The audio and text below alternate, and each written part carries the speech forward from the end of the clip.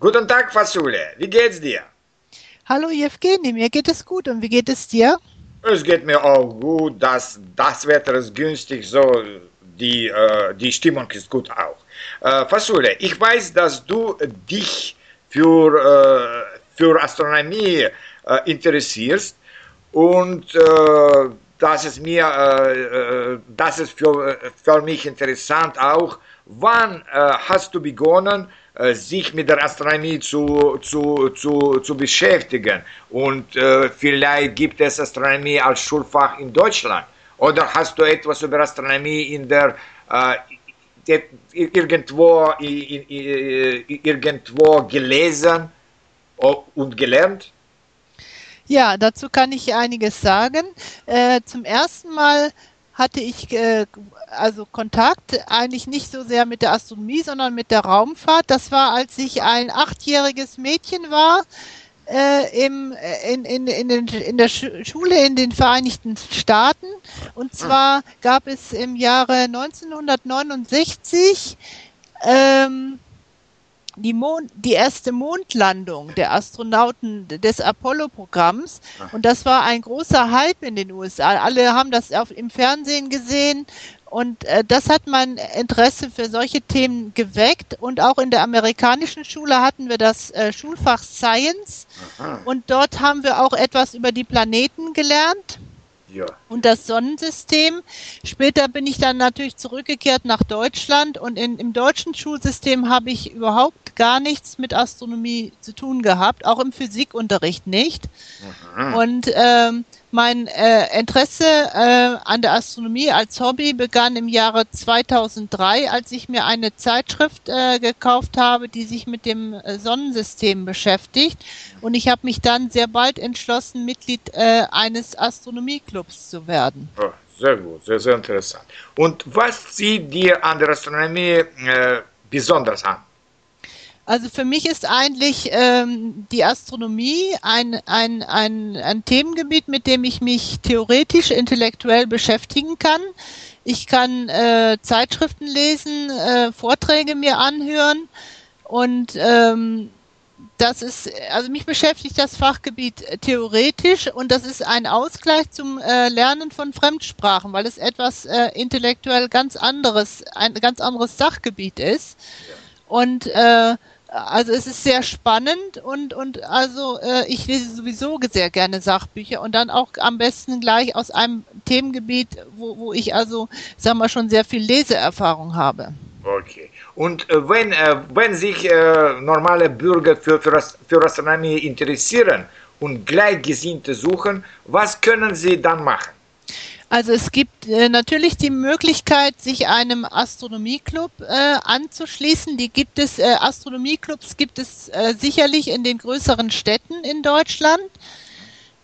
Andere Möglichkeit ist, ein Planetarium zu besuchen. Ein Planetarium ist für alle Besucher zugänglich. Man zahlt ein Eintrittsgeld und bekommt dann eine Stunde lang einen Astronomievortrag unter dem Sternenhimmel sozusagen.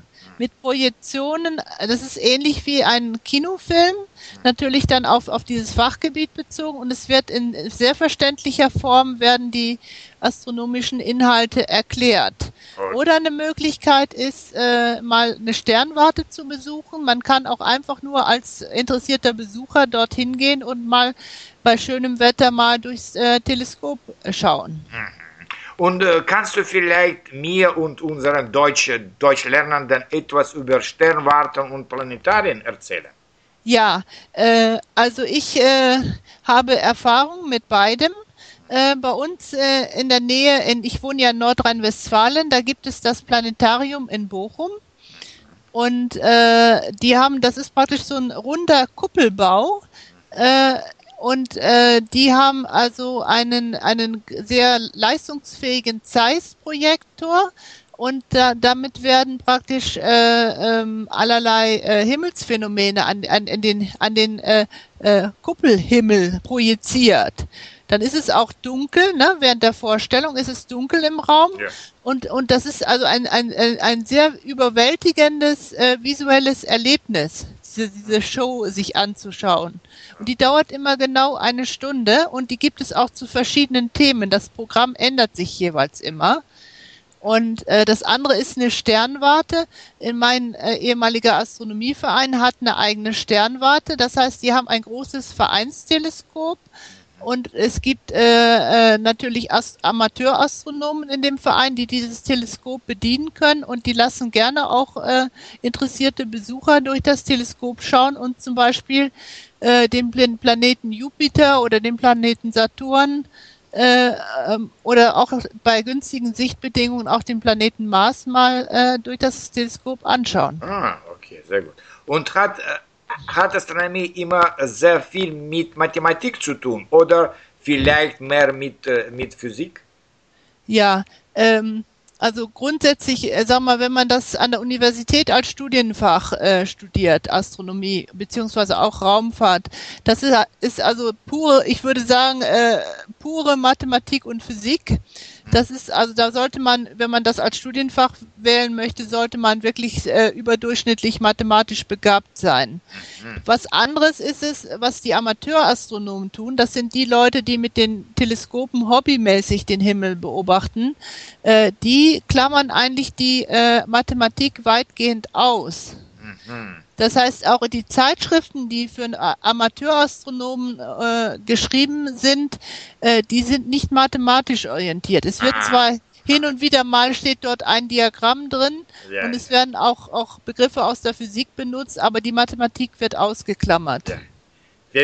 Vielleicht das sind die Hauptunterschiede zwischen Amateurastronomie und professioneller wissenschaftlicher Astronomie, nicht wahr? Nein, das kann ich noch etwas zu sagen. Ja, sehr also gut. sagen wir mal, ein Amateurastronom ist, oder es können natürlich auch Frauen das machen, das sind Menschen, die den Himmel beobachten und die Himmelsphänomene beobachten und durch Teleskope oder durch ein Fernglas, wobei die professionellen Astronomen, die sitzen am Computerarbeitsplatz. Die können zwar auch ein professionelles Teleskop benutzen, aber dann beobachten die nur eine Nacht und dann werden die ganzen Daten auf die Computersysteme übertragen weltweit und dann sitzen sie praktisch am Computerbildschirm und werten praktisch die Daten aus. Ja. Die Zeiten, wo Galileo Galilei am Fernrohr steht und nachts in den Himmel schaut als Astronom, die sind lange schon vorbei. Ah, okay, das ist interessant. Und warst du schon einmal auf einer Astronomiemesse? Ja, ich bin ein einziges Mal auf einer Astronomiemesse in Essen gewesen. Dort, das ist also praktisch wie eine normale Messe. Und dort werden also sehr viele Teleskope ausgestellt, die man sich anschauen kann und erklären lassen kann. Es gibt dort auch Astronomiebücher zu sehen. Leider waren die fast alle auf Deutsch und nur wenige auf Englisch. Ich hätte gern mir englische Astronomiebücher mal durchgeschaut. Und Zeitschriften werden dargeboten. Und als ich dort war auf der Astronomiemesse, war dort ein fürchterliches Gedränge. Man konnte zum Teil wenig sehen, weil das so voll war von Interessenten. Ach so viel Interessante, ja? So viel Menschen, die sich für dieses Thema interessiert haben, ja. Okay. Und was bedeutet Astrofotografie und warum ist sie so populär geworden? Also in meinem ehemaligen Astronomieclub ist vor allen Dingen wird dort Astrofotografie betrieben. Das ist praktisch, man beobachtet nicht mehr mit dem normalen Teleskop den Himmel, sondern man montiert einen Fotoapparat an das Teleskop fest dran und fotografiert dann die ganzen Himmelserscheinungen und das wird dann später, man macht also für ein Bild ganz viele Fotos und die werden dann mit Fotobearbeitungsprogramm übereinander gelegt und so werden dann zum Beispiel Bilder gemacht von Galaxien, von Deep Sky Objekten oder von auch den Saturnringen oder was auch immer. Und das ist eine Spezialdisziplin der Amateurastronomie. Ja. Und hast du schon einmal eine Sonnenfinsternis oder eine Mondfinsternis beobachtet? Und was kannst du dabei sehen? Ja, es gab hier in Westeuropa, das war, glaube ich, 1998 ungefähr, ich kann die Jahreszahl nicht genau sagen. Dort gab es eine totale Sonnenfinsternis.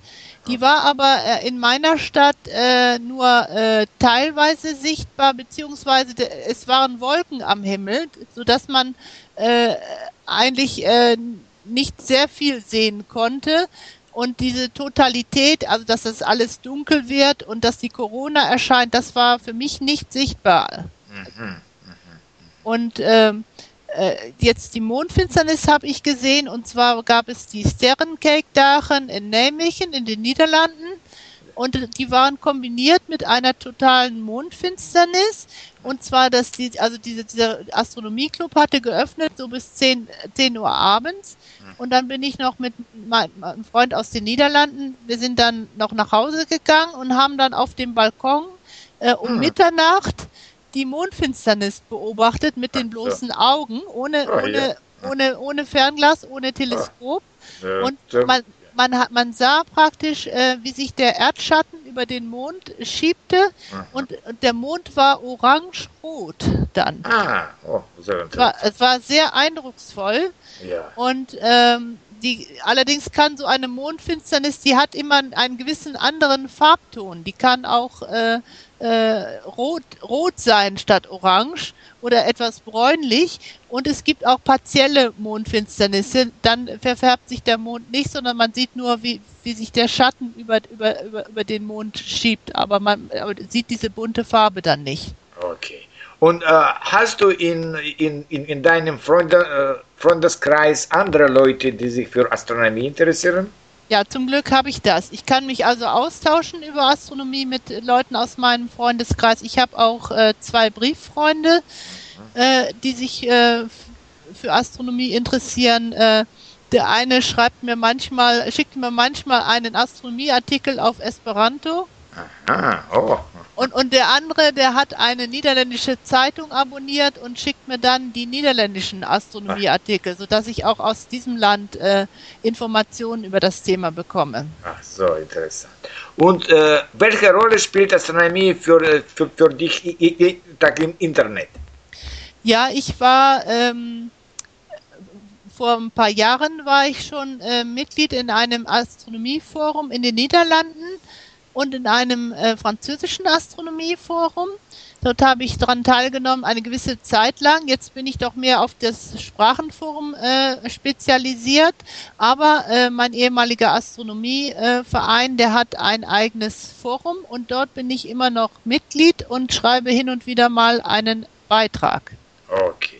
Und meine letzte Frage. Welche interessante astronomische Phänomene oder Ereignisse für letzte Jahre oder für Zukunftsjahr kannst du nennen? Also was mich sehr beeindruckt hat, ist das Thema Spirit und Opportunity. Das sind 2 Mars-Rover von der NASA. Die wurden, ich glaube, das war jetzt nicht ganz genau auf die Jahreszahl festgelegt, aber ich glaube, das war 2004 um den Dreh rum, wurden die auf 2 unterschiedlichen Hälften des Mars, sind die auf dem Mars gelandet, und die sollten 3 Monate fotografieren, die Oberfläche fotografieren und Daten sammeln.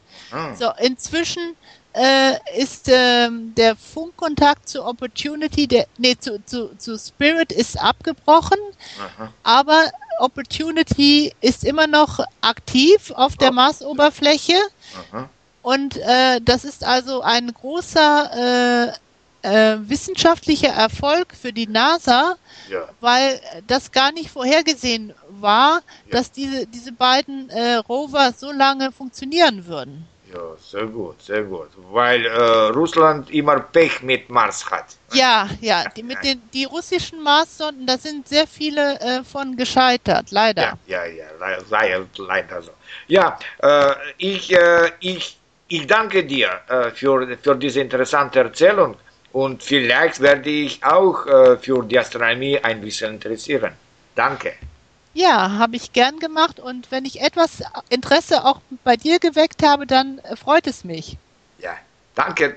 Dankeschön und bis zum nächsten Podcast. Ja, tschüss. Tschüss.